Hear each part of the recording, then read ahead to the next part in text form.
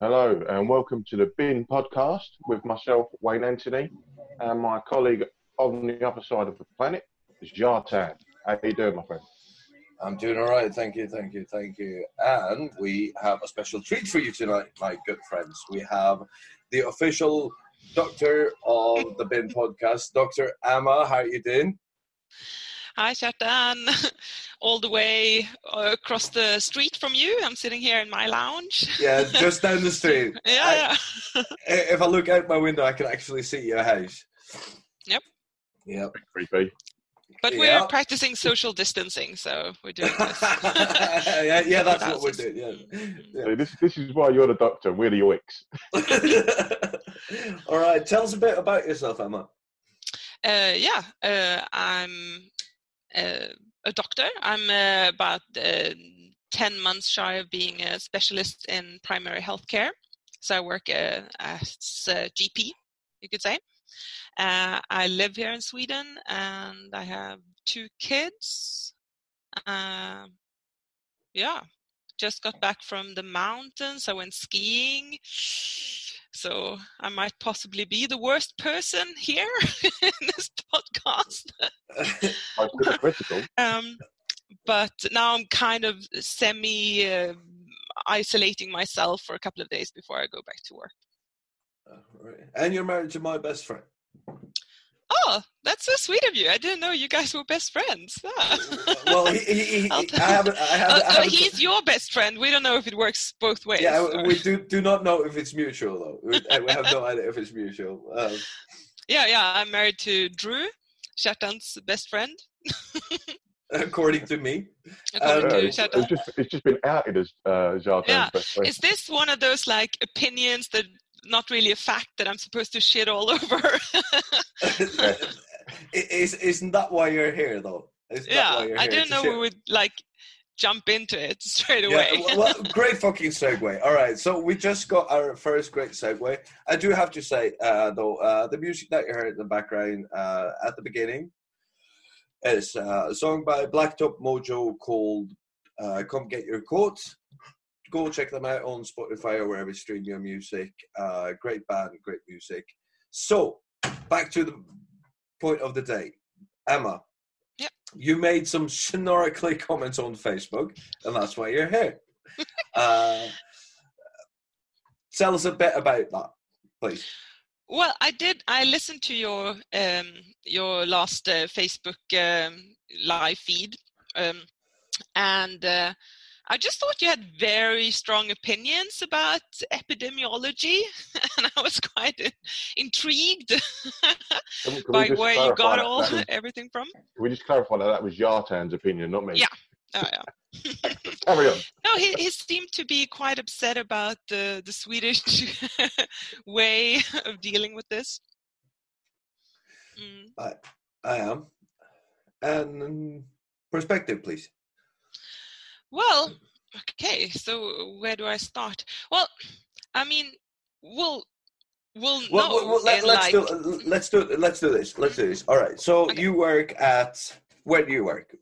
I work at the local primary health care clinic here where we live.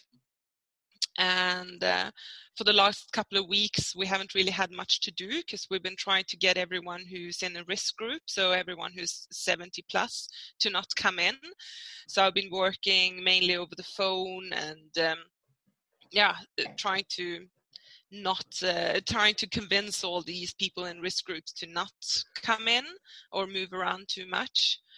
So for me, work for the last couple of weeks has been really simple, quite sweet actually, and we're kind of just waiting for the storm to hit, really. We've been told that it's going to be like the peak here where we live. It's going to be just before the summer, maybe in May, beginning of May. So right now it's pretty calm, really. It hasn't affected me that much. And what has the government over there put in place to sort of help stem the flow, sort of thing? As in, we've got the social distancing, staying at home, those kind of things. But has Sweden done anything different to the UK, or? Is it pretty similar? Well, I think we started out quite similar, and then you did like this, like 180-degree turn, like a couple of weeks ago. Yeah. And a lot of people are talking about this like Swedish experiment, sort of like, why are we doing things so differently? And I think one thing you have to think about is when you look at how different countries act, and what kind of like how the government comes and restricts you and stuff, you have to look at the context, what your country looks like. Like in Italy, for example, you have a lot of old people, you have a lot of risk factors, as in smoking, and maybe somewhat less I don't know, the general access to healthcare could be different possibly, and you have people who live with several generations in the same household, so you have like a lot of different factors that you have to consider. And when you do these interventions kind of really affect people's lives, you have to look at the whole context, and maybe when you look at that, it's easier to understand why Sweden has done it differently. We are quite different than a lot of comparable countries. Like I think it's around half of all households in Sweden are just one person. Wow. Yeah, and yeah, like shut down over there, and kids or young adults move out of their parents' house when they're 18, 19, compared to like 26 in the rest of Europe. So you will have different, strategies in different countries. And our state epidemiologist said the other day, and I thought it was quite interesting, that like people keep talking about the Swedish experiment, but I mean, it's a pretty big experiment putting a whole country in lockdown, right? In quarantine. Like that's never been done before. So we don't really know how that's going to work either. Well, I don't know. I didn't really answer your question. Sorry. But it's been mainly like suggestions and guidelines and appealing to people's common sense. Like, if you're sick, stay at home and we will take care of you. Like, we do have sick pay, and now we get sick pay from the first day. We usually have to go one day without sick pay when we're sick, but now we get it from the first day. You don't need a note from your doctor for the first 3 weeks if you're sick, and that's been changed now recently because of this. So they made it easier for people with symptoms to stay at home, which of course will help a lot in preventing the spreading of the disease. In countries that don't have like that kind of system, like, I mean, I assume in the US, where you don't actually get sick pay in the same way as we do, then you'll have to go to work even if you have symptoms. So these like soft ways they've been trying to influence us could to nudge us rather than pushing it. Could work in a country like Sweden, because we have access to healthcare, we have access to sick pay and all those things that you don't have in other countries. So maybe it would be just too extreme to do in Sweden what they've done in other countries. It wouldn't actually help. And then you have to.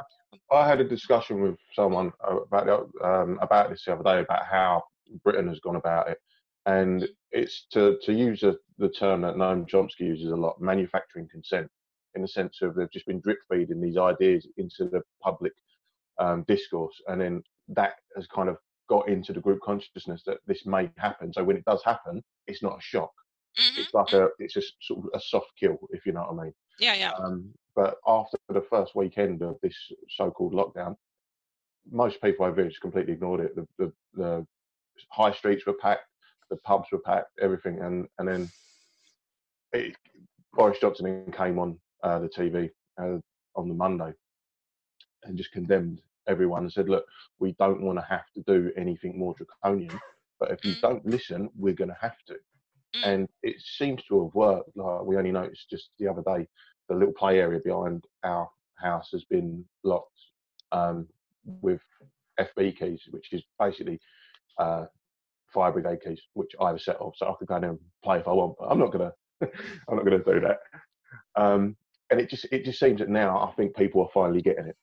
But the other fear is people getting weary of the overexposure. I mean, the news is just nothing but coronavirus. Yeah. And there's always that risk of people becoming weary, complacent, and then going back to how they want to be. And it's even, there was one of the charts that the government, the business minister rolled out today, shows that there's been a spike in car travel, where I think people have just been bored and thought, oh, I'm going out in the car. So it'd be interesting to see what happens in the next few days with regards to that. Yeah. Well, I mean, in Italy, how long have they had the lockdown now, the quarantine? It's been a couple of weeks, right? Yeah. And people are still getting infected. And the incubation time for COVID-19 is only around, for most people, like less than a week, right? So if lockdown actually worked, if people really did go into quarantine, you wouldn't have new cases in Italy. But they still have just as many cases. So it seems to not be working that well over there. And I mean, surely they know how serious this is. If they're not able to follow the rules, I don't know who will. We touched on this yesterday with the exceptionalism aspect of it all. There are certain people that believe that they're invulnerable and that this happens to other people, it doesn't happen to them, until it actually knocks on their door and says, hello, I'm here. You know, so I think there's an air of that about as well, especially definitely here, because some of the conversations I've had with people, it's like, you think you're invincible? Yeah, it's crazy. Yeah, of course, we all work like that. I mean, when I chose to go to the mountains, go skiing last week, I felt like the worst fucking person in the world, the whole drive there.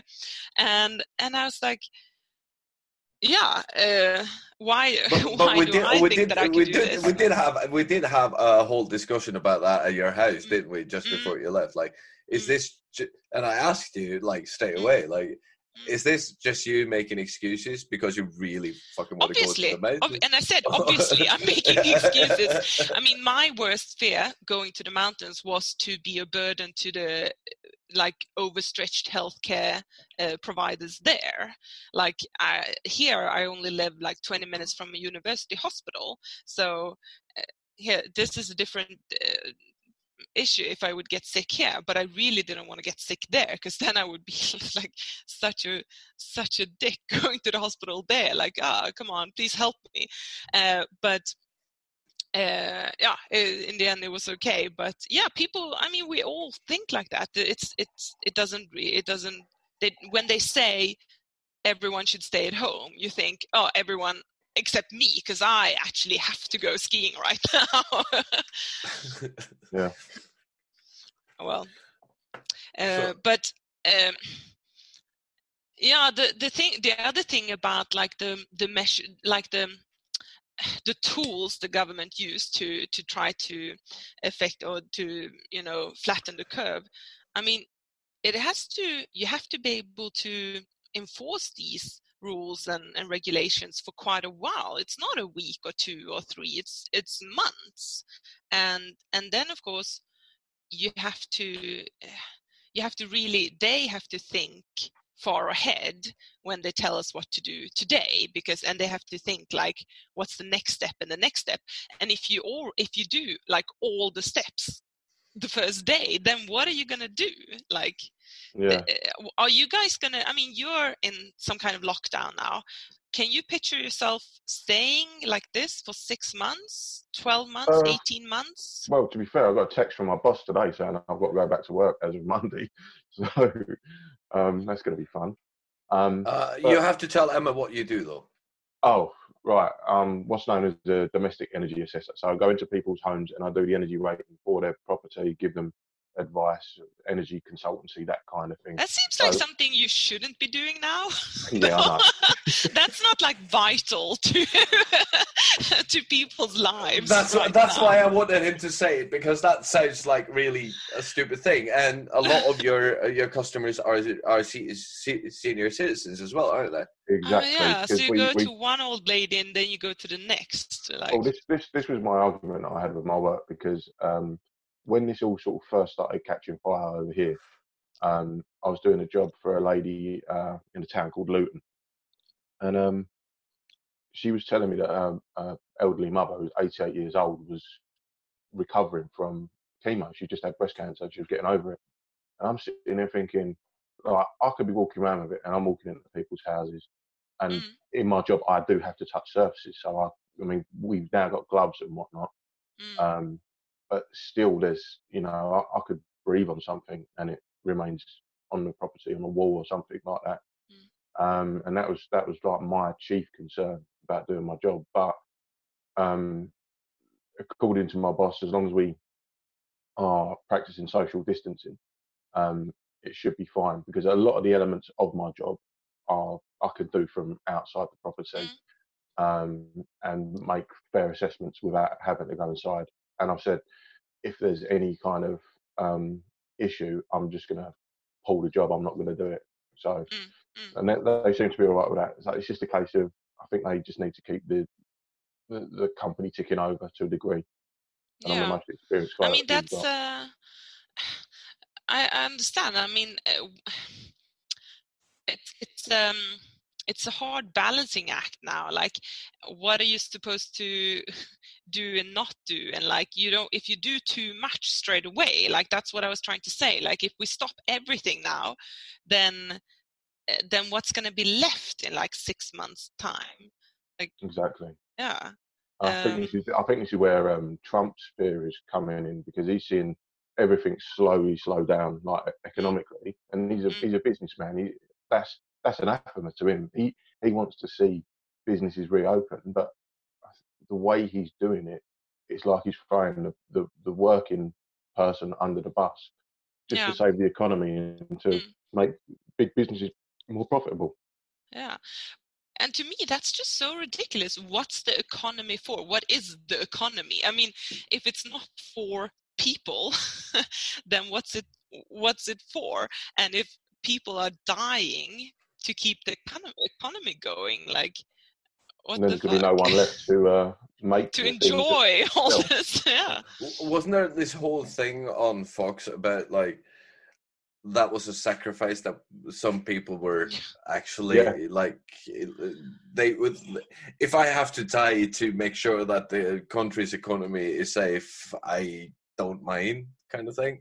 Yeah, I think Jesse did a video on it. I'm not 100%, but I remember seeing something about it where this guy goes on Fox News and says, but the economy's got to keep going. So if a few people kick the bucket, well. All right. So you need to tell our viewers who Jesse is. I did it last night, so it's your turn now. Okay. Jesse Dollemore is a host of his own podcast with Brittany Page. He also does YouTube videos, and myself, Jartan, Mikey, and Cortez, we all watched his show, got involved in the show, became producers, and we kind of branched off on our own little thing, because we all, get along famously, and we started the Being podcast on the back of being listeners to Jesse Dollemore show. So check it. Thank him for that. So check out I Doubt It podcast, I Doubt It Dollemore at Spotify, Apple Podcast, or wherever you listen to your podcast, and his YouTube channel at Dollemore. It is at Dollemore, isn't it? At Dollemore.com. At Dollemore.com. All right. Go and buy some merch. Those t-shirts are fucking horrendous, though. I got the mug. All right, so back to the whole Corona thing. So what I feel you took issue with last night, right, is that I went a bit harsh on the Swedish government for not doing enough and leaving it up to the companies and the private citizen themselves to take responsibility. And being the company boss that I am, I don't believe that works, right? I believe that even with hard restrictions, people will go out and in parks, they will go out and do that.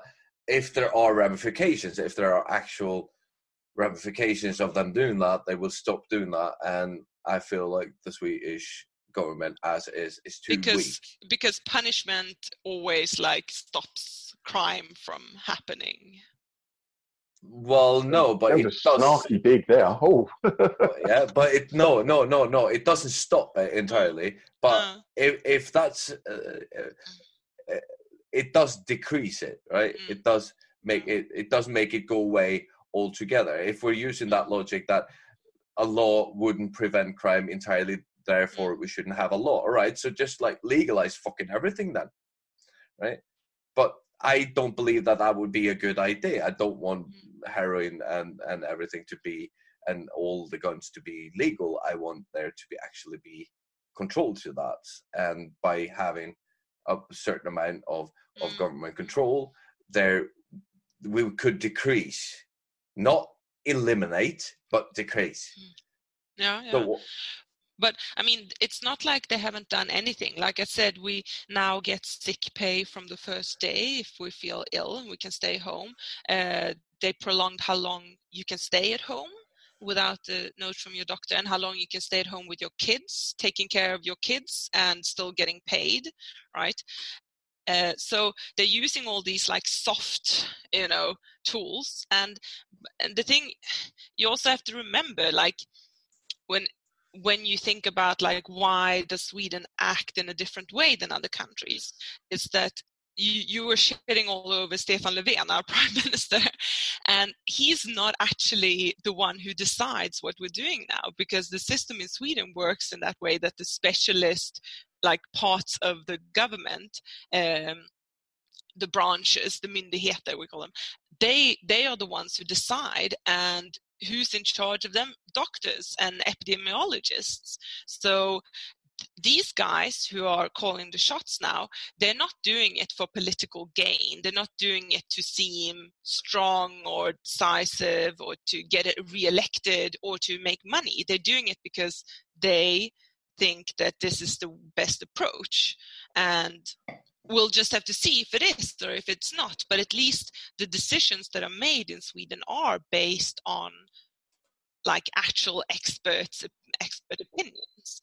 And it's not like, I mean, when the Danish prime minister came out like, we're shutting down the schools, like to me it seemed a lot like just proving that you're in charge and that you're powerful and you're doing something. I mean, my first instinct when this came around was like, shut down the schools. And then I heard like, oh, well, kids don't seem to be spreading coronavirus. If we would shut down the schools in Sweden, like half the healthcare workers would have to stay at home, because we don't have stay-at-home moms in Sweden. So people like me would have to be home with my kids instead of working. So you have to... there are a couple of things you have to remember, like how Sweden is governed. And also, like I said, this country is quite different from a lot of other countries. So we have maybe things that work against us. It's maybe more difficult to make these like powerful decisions, but the decisions that are being made are actually like made by people who know. I mean, if you were living in America, would you like Dr. Fauci or whatever his name is to decide, or would you prefer Trump to decide like what to do? Anyone but Trump. Yeah. So I think we have to be a little bit humble and actually think that maybe they know what they're doing. Like we said, I mean, this is a marathon, not a sprint. And if we're going to be able to last 6, 12, 18 months. What do you think of the British strategy with regards to schools? So they've closed the schools down, apart from key workers' kids. So if you was here, the school would still be open for your kids, because I mean, that's also something they're working on here, and I think they like kind of mapped it down how they would keep people with key. I mean, it was important jobs working. Sure, but it has, whatever you do has to actually gain, help people. And if it doesn't, if you have no evidence to support the theory that kids in primary school spread the infection, then why do it? I mean, Yeah. we stopped all the university students study via distance, and college students, I don't know, the high school students, because when they're at home, they don't need a parent looking after them, and also they tend to travel more back and forth to school than primary school kids who go to a local school. So it has a greater effect on the spreading of the disease if you shut down those schools. So you have to look at like what you actually gain and what the cost is, for not just like money cost, but like the cost in people's lives. Like, yeah. What about restaurants and bars and things? Are they all closed in Sweden, or are they still open? What's the crack there? No, they're still open. Now they have recommendations about like how they should have the tables and stuff. But I think Right, it's I'm pretty getting on a tough. plane right now. What? I'm getting on a plane right now. Yeah, well, I know there was a discussion in the UK when you were kind of recommended to not go to pubs, but they didn't tell the pubs to close down, so then they can't claim insurance and stuff, the pub owners. Yeah. And I think, I mean, it's going to be very problematic for restaurants in Sweden. A lot of them are going to probably have to close down because people aren't going out. They're shutting down head over heels now, especially in the city. Yeah, especially in the city that we live in. The biggest club, it's a big club with bowling alleys. It's like 5 stories tall. They shut down.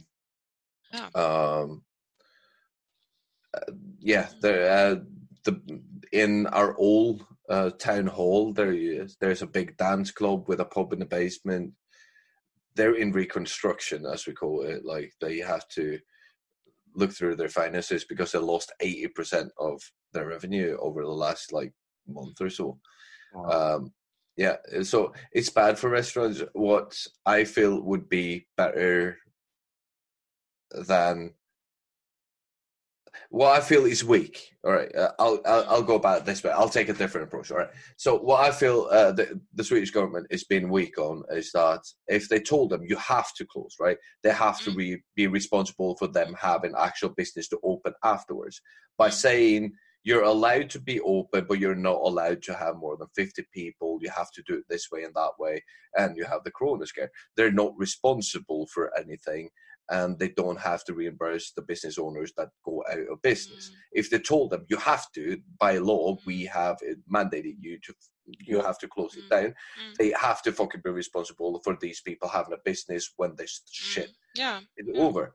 And this is weak because this makes sure this is a way for them not to say you have to and take responsibility for that, but they're still killing the business though. Yeah, and this is the thing that is very, very sort of litigious in its nature, because a friend of mine was on tour up until the start of the main sort of bulk of what's going on, and he couldn't say that he's cancelling the tour. He has to say it's postponed, because the promoters couldn't shut them down and the venues couldn't shut them down because it was all advisory until they actually closed them down. So what they've had to do is postpone it all. Yeah, they'll lose some money, but as long as they say they'll postpone it and honour the tickets at future dates, it's fine. But if Boris had come in and said, no, we're ordering everything to shut straight away, that's when the insurances would have kicked in. It could have been government mandate rather than just a suggestion. And again, it was down to that trickle feeding of information to get the people on board with it. So when it happened, it was less of a slap her in the face and more of a sort of like gentle nudge in the right direction. Well, I don't know. Maybe it's weak, like you say, Kjartan, or maybe I don't know what to call it. I'm not here to defend like every decision made by the Swedish government, but yeah, I also think that it's tricky. I mean, maybe their hope is that doing it this way, a few only 50% of restaurants will close down instead of 70. I don't know. Like if people still can go out and eat and just sit further apart, maybe some restaurants will make it. I'm not sure. But I mean, but wouldn't it be better though if you just told every restaurant like fucking shut down? You're shut down for 6-8 weeks, right? And we'll take care of you. Right, we'll make sure that your employees get paid, the rents get paid, and after those 8 weeks, like you still have a business to fucking open, right? Instead of taking away the 80% of their revenue by all these weak ass fucking sanctions, right? Which basically makes the business owner responsible for the revenue that they actually lose. The government doesn't have to take responsibility for that. And that's where I feel that we went wrong in Sweden, right? Because you might be right. I could see where you see that would be seen as weak. I get that, but at the same time, it's this whole thing is unprecedented for every single government around the world to deal with. So you are going to get different takes on it. You are going to get different strategies, and people will get it right, people will get it wrong. But it's this thing just transcends all party politics. As much as we bash Trump and as much as I bash Boris, their job is now to keep everyone safe. And that's... But ladies and gentlemen, we forgot a very, very important question, didn't we? Did we? What are we drinking? Oh, what are we drinking? What are we drinking? Let's start with Wayne. What are you drinking, mate? I'm drinking a lovely Australian Shiraz, 13.5%. Got a lovely bouquet. And it's got a fucking kick to it as well. Emma, what you got in your glass, love? Well, nothing, sadly. I finished it. It was a Chardonnay. I'm not quite sure what. Maybe Chilean Chardonnay, I think. Nice. So you sent your husband to Systembolaget, didn't you? Yeah. Jonathan, what have you got? These four. I got Farmers Market, and also bought by her husband. Yeah. Which was very, very pleasant. It doesn't smell too good though. The bouquet is not very pleasant, but it tastes awesome. It was really good. Well, Kjartan, at least you still have your sense of smell, which probably means that you don't have corona. I have fucking chronic smoker's cough. Yeah, you do. Yeah, like when I go and deliver shit and I like start coughing as soon as I get out of the truck, people are just fucking off right and left. Well, I've got this weird cough that kind of manifests normally when I'm talking for like extended periods of time. I just get a little tickle in the back of my throat, and I can't help it. It's normally in the morning that I get it. It's really weird, but then through the day it will just drop off. But I don't smoke or anything, so. All right, so we got a comment from Brenna who says love to Wayne and she loves Shiraz. So hi, Brenna. Hello, Brenna. And good taste. Good taste. All right, so how do you feel that Sweden could do less, more, or have we done what we can do to flatten that curve? I don't know. I mean, shit, it seems to be spiking now in Stockholm. I don't know. In Finland, they pretty much closed off Helsinki, right? I saw that they did a poll, and a bunch of, like, overall in Sweden, I think 2/3 want to shut, like, basically quarantine Stockholm, but in Stockholm it's only 17%, surprisingly enough. But I don't know. This again, like this, the talk about the curve and the shape of the curve, that's all about whether or not you want to overload the healthcare system and like have more ICU patients than you can handle. And let's be clear, we do not want to overload our ICUs, right? No, we don't want to do that, obviously. Still, we don't know exactly how it's going to differ from different countries, like how many % of the people who get sick are going to need ICU care. We don't know, because that is depending on various risk factors like smoking, for example. Judgment Obesity right now. is a risk factor, and like living in areas with bad air quality is a risk factor. So stuff like that is going to come into play. We don't really know yet how much it's going to affect the situation in Sweden. But one thing that I've been thinking about that I feel like they're not talking about enough is like how this is all gonna like end, you know? Like, what do people like you guys who are not like doctors? What do you think it's gonna... we are definitely not doctors in any shape, form, or way. No, I was going to go into medicine, but I thought saving the planet this way would be an easier way of doing it. Yeah. So, what do you guys? What does the man on the street actually think is going to happen? Like a month, 3, 6, 12 months from now? Like, yeah, I'm just interested in like knowing before I kind of tell you. Jonathan, do you want to take that one? Well, first we actually got a viewer question for Emma.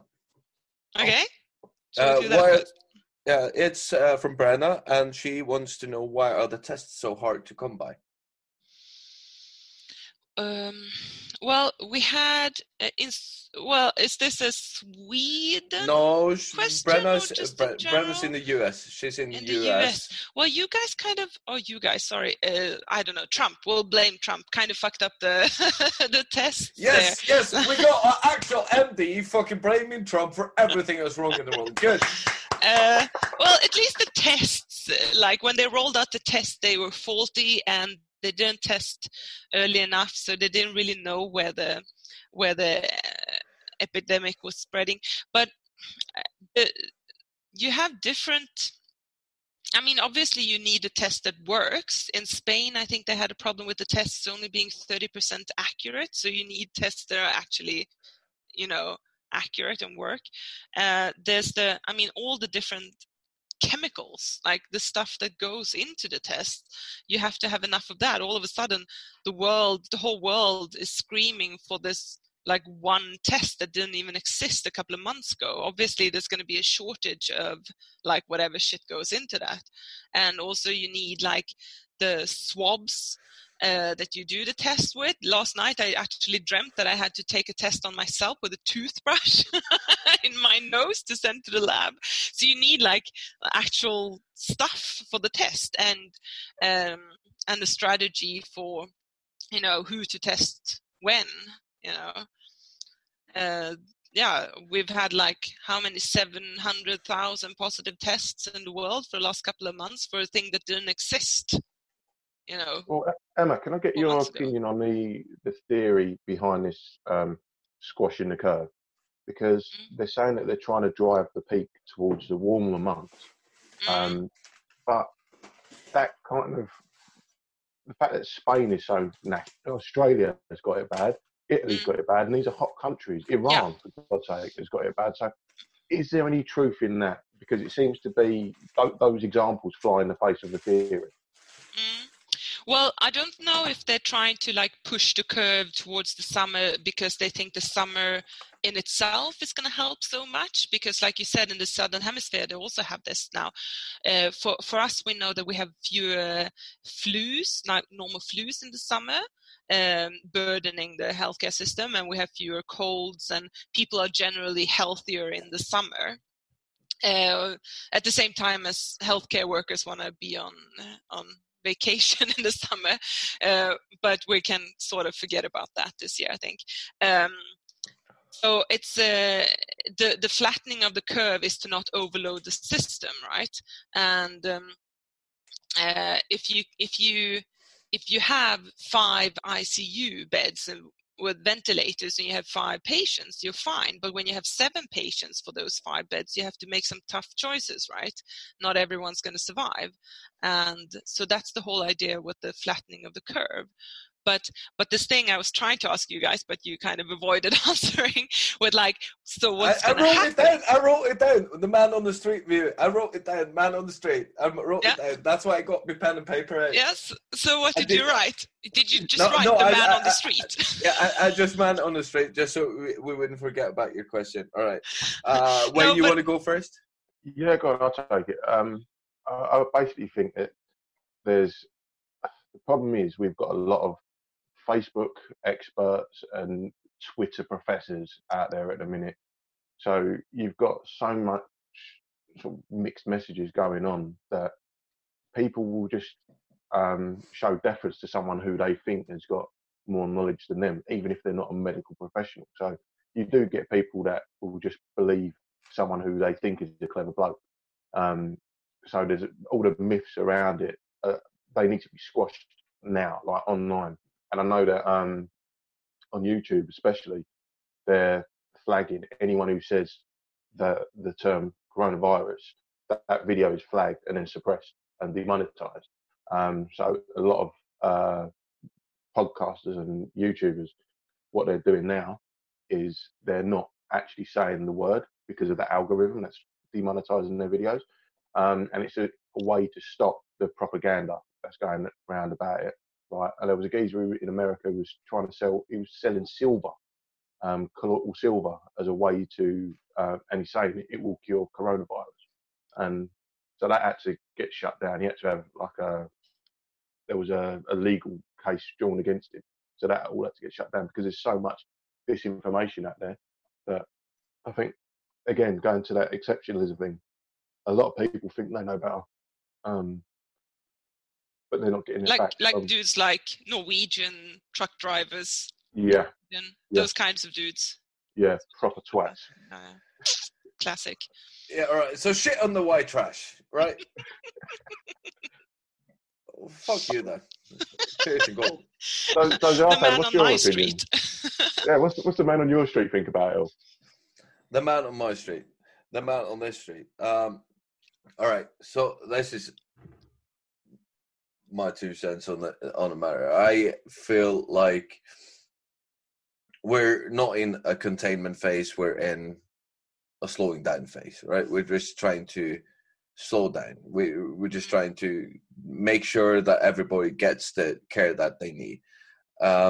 Yes, I am a smoker. I will get sicker than most, but I'm quite young, and even though I'm not as fit as I used to be, I probably won't die. Or go to the ICU, most probably. See, coronavirus is just a challenge accepted.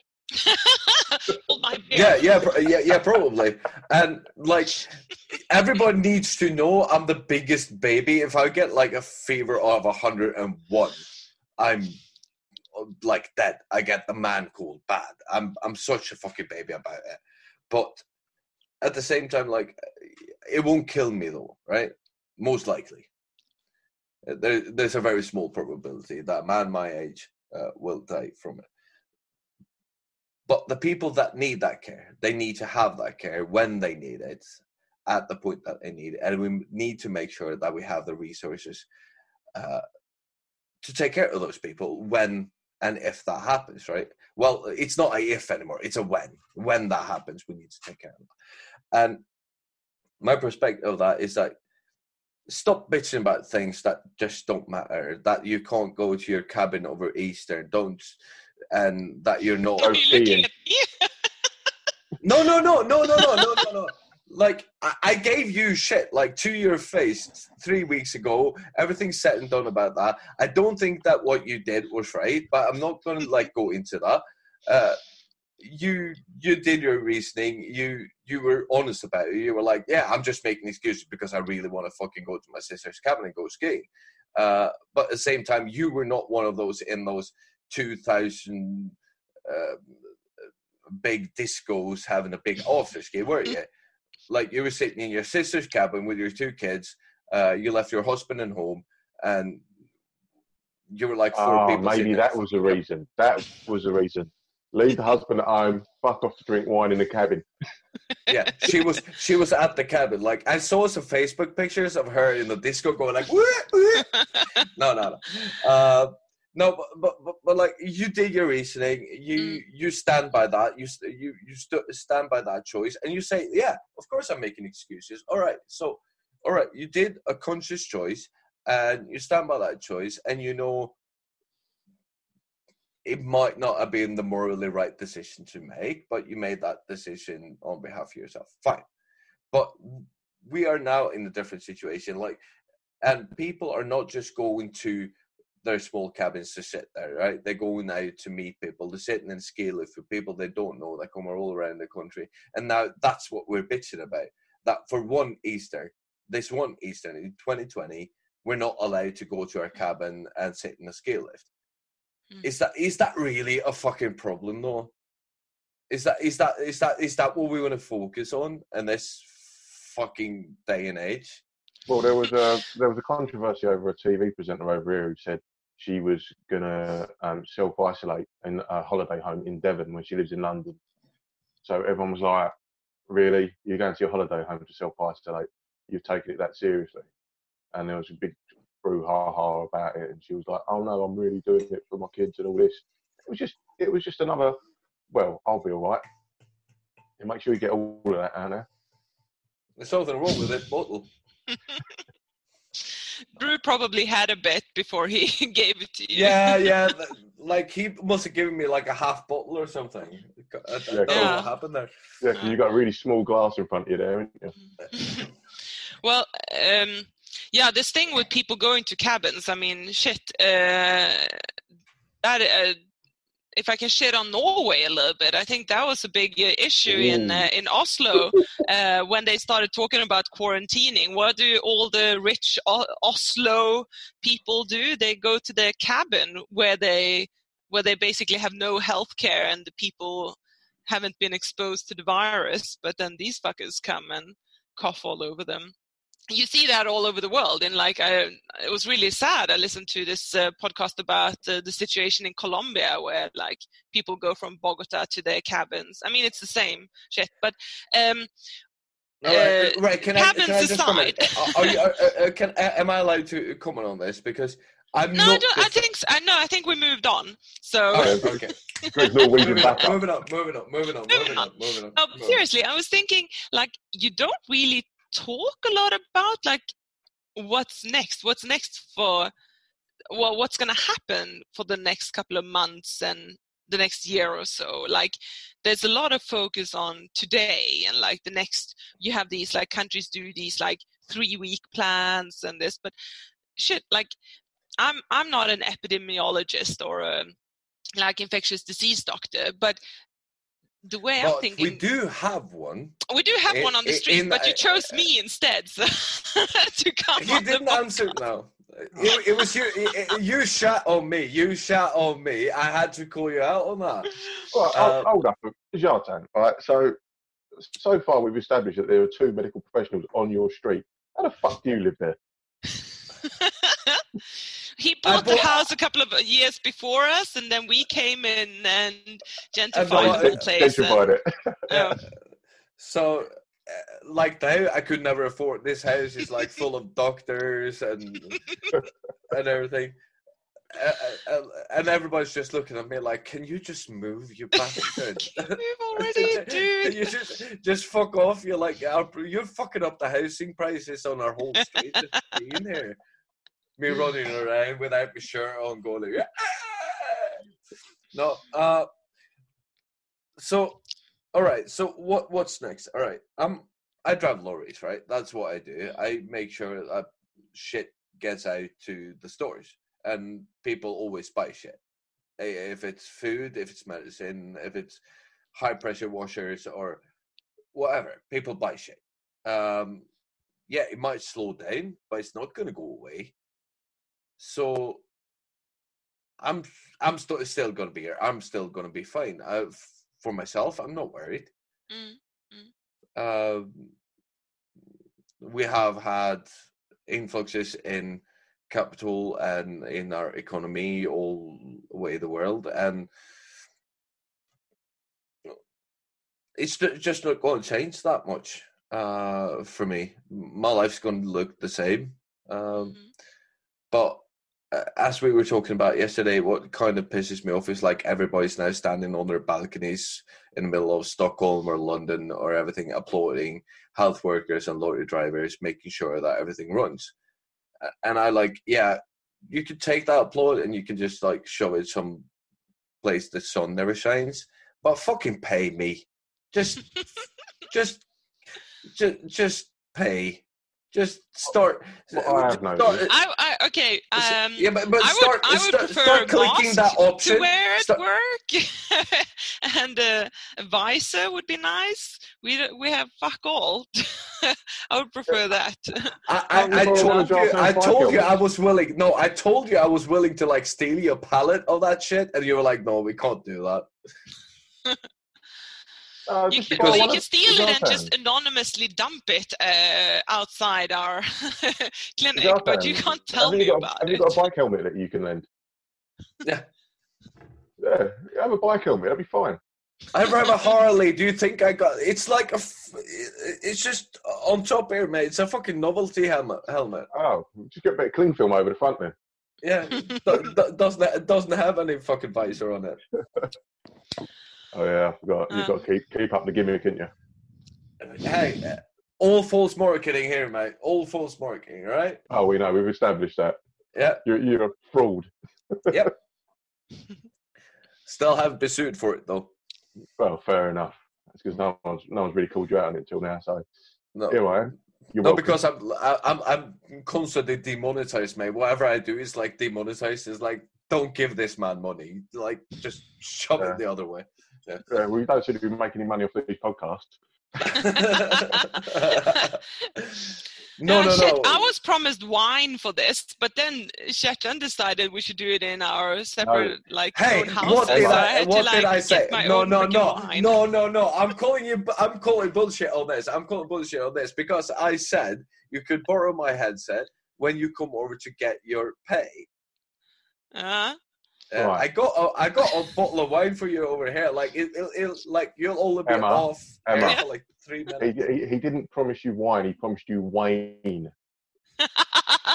Oh, all right. You get one for that. You get one for that. You just misheard him. Yeah. So let's see. We're at an hour and 5 minutes. Oh, jeez. Wow. Do you think people want to listen for this long? We've had over Some 30 viewers. people dropping by. Nice. So actually, did you know that we all have 300 views on that video from last night, mate? Really? I ain't checked, mate. I've been dadding today. Actually, to be fair, I slept most of the morning. Yeah, because you're not working, are you, wanker? No, the thing is, I don't sleep anyway. My body clock is all over the place. So, like, I fell asleep shortly after we finished yesterday. I woke up about 1:30, and then I was awake till 6, then fell asleep again till about 10. So, yeah, I need some consistency back in my life. I need that routine, but I'm going to try and go out for an hour-long walk tomorrow morning, just for my own sanity more than anything. And are you allowed to do that? You are allowed to go for walks. An hour a day, and then any time else you go out is for essentials.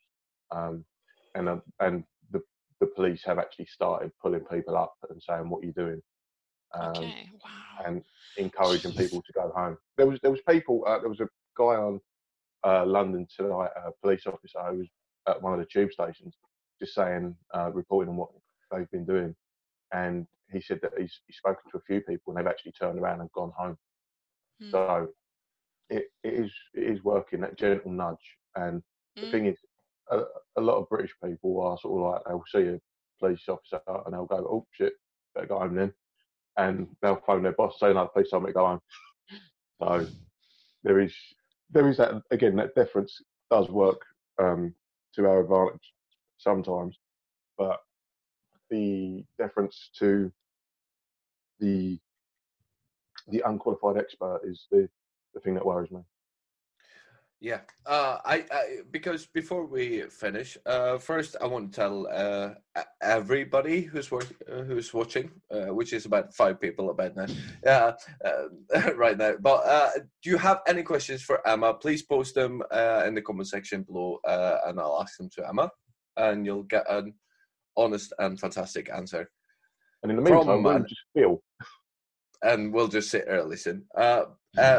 But I really want to know what Emma feels would be the right way going forward for Sweden and for the world as a whole. Jesus, man. Oh yeah, sure. I'll answer that. But in the corona in the corona pandemic, kind of like, what should we do? Right? What can Sweden do? What should government do right here where we live? I understand that you can't answer for governments in other places, but what should every citizen do? Yeah. Okay. Well, I mean, No pressure. The guidelines we have now, like, if we would just follow those, I think we would be okay. Like the social distancing and working from home if possible, staying home, like absolutely staying home if you have any symptoms, and keeping your kids home if they have any symptoms.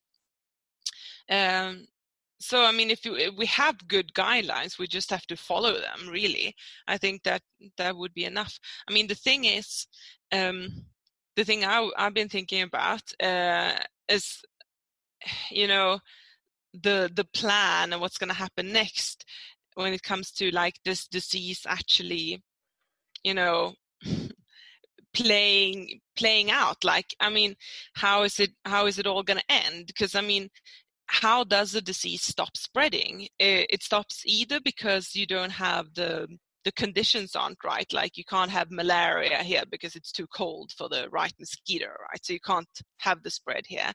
But the coronavirus doesn't really seem to care if it's warm or cold. So you can't wait for the right, you know, conditions. So what will stop it really? I mean, it is herd immunity, like either immunity from having had the disease or from being vaccinated. And vaccination, yeah. Is there proven that there, when you've had this disease, that there is immunity after the fact? No, okay. No, most likely you'll have immunity for a couple of weeks, a couple of months, but you know, when you've had a cold, it's not like you will never have a cold again. Even with the flu, you can have the same flu again. You might have milder symptoms the next year when you get it, but we don't actually know because it's new. Sorry? The strains mutate, don't they? Annually, yeah, it seems to be quite stable. This virus seems to be quite stable and hasn't been mutating a lot. But I mean, if all of India gets it, right, or the whole world, I mean, the virus will have enough chances to mutate in all those, you know, human bodies. So we don't know. But say we do have some kind of immunity that lasts for, say, a year or so. And then we'll get a vaccine in maybe a year and a half or 2 years from now. Until then, I reckon this will be our new reality, because even say you would have like 0 cases in Sweden in 3 months' time. Say we do this fantastic job of containing it, and we have 0 cases in August. Then what? Then some fucking Norwegian will come over and cough on us, and here we go again. It will just start over. I mean, it started with one dude in China eating a raw bat, and now the whole world has it. So as long as it's around, it's going to carry on spreading. That's what they're thinking in Asia, in East Asia now, in countries where they really managed to push it down, like South Korea. Once they start like lifting the sanction, or not the sanction, the quarantine and the rules, you'll have a second wave, and then you'll put people in quarantine again, and then you'll have a third wave when you ease up on the restrictions. So that's the whole thing. Like, will probably all get it sooner or later, or if we're lucky, we won't get it, and we'll just have to wait for the vaccine. But it's going to be a reality for the next 18 months to 2 years probably, and that's why I think. One thing I've noticed over here is there's a huge outpouring of altruism and community spirit, and people looking after their neighbours that they've never spoken to before. But now, because of this, I've seen letters put through people's door, people posted on certain websites, I'm here to help any of my neighbours who need things from the shops. And it's been beautiful, but I just hope it lasts. Yeah. The last time that this really kind of happened was post Second World War. And out of that, we had a massive social housing building. We had the NHS founding, and we had public schools. So maybe at the end of this, we might actually see that we're all pulling for each other and not just out for the individual, hopefully. And that's why I think it's important that the measures put in are reasonable, that feel reasonable to people, right? Being locked up in a small flat is never going to feel reasonable, really. So it's kind of like the difference between going on a super strict diet versus like just changing your habits and living healthier. And this, like, if you compare that to like social distancing, you can do that. You can do. Kjartan can't, but the rest of us could possibly do it for 2 years. But like going on a strict diet, like only eating broccoli soup, whatever. How long can you do that for? A week or two, and then you're just not going to do it anymore. And since this is going to be a reality for a year at least, I think that's why it's important to have measures that people can actually relate to and feel are reasonable. Or it's just going to, like I said, in Italy, they have this like super strict quarantine, but why isn't it working? Why aren't there 0 new cases? Well, it must be because people just aren't, following the rules. And I think that's a good place to draw this to an end. Yeah, okay. It is. It's really good. Emma, you got some final words for us. I tried texting your husband saying that your glass was empty. He hasn't shown up. The bastard is asleep, probably. Yeah, probably. No, Phil. I'd like to thank Emma for taking the time. I did have to. We have to be honest. I did have to bribe her. I do owe you a bottle of wine. I'll probably just pop down there and share that with you. I'm sorry, Kjartan. That's not socially distancing. No. I'll sit 6 feet away. We can sit in the glassed-in veranda. It's really nice in the afternoons now, and it's 7 meters long, so we have lots of space. Yeah. You can sit on one end. How do you live in this road? I don't know. Just got lucky, mate. Fucking hell. Well, next time I can actually tell you some stuff about the virus and the disease and shit if you want. Yeah, not just like about. Hey, if you want to give us some actual fucking facts, go ahead. Like, we need them because we don't have them. But I think people are too tired now. Like, I can tell you why people die from it and like how it works and shit, but I don't know. Hey, there's always tomorrow, right? Because we got regular scheduled episode tomorrow. Cortez and Mike is going to be here. Why don't we do this? Right, we'll do the recording. We'll invite Emma on because I know that our American friends would like to pick her brain. They're going to shit all over my ideas of, it's cool, just voluntary social distancing. Yeah, no. So I think if Emma has the time and I have another bottle of wine in my wine rack, we're invited back tomorrow. We'll be back. We'll do this live as well as the podcast as soon as we find somebody who can do the producing because nobody else has the fucking time. Yeah, if we can make it around this sort of time again, that'd be perfect. Yeah. and we'll try to do it at the same time. Emma, you've been absolutely amazing. Thank you for. Thank you, Emma. Thank you. It was fun. We're so glad to have you. And the bashing wasn't as bad as I thought it would be, though. But Kjartan, I am nice usually. I'm like Kjartan's like private family doctor. You know how many times I've glued him up when he comes to me with like these dirty freaking cuts because he's been like playing with his motorcycle and I don't know what. Yeah, I do hurt myself quite a lot, don't I? I just don't believe. That's my one like tip from Dr. Emma today. Super glue is just as good as surgical glue. Oh, brilliant! It works every time. Yeah, I can attest to that. Like, I would have like only 2 fingers left if Emma didn't have super glue in her fucking eyes. And that's coming from a medical professional, not us 2 idiots. Yeah, no, that's from an actual MD.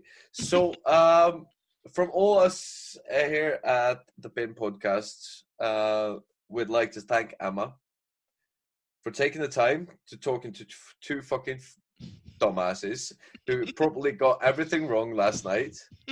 But we got a strong opinion. Yeah, you had strong opinions, and I mean that like counts for a lot. Yeah. So, thank you for listening, playing us out again. Blacktop Mojo, come get your coat.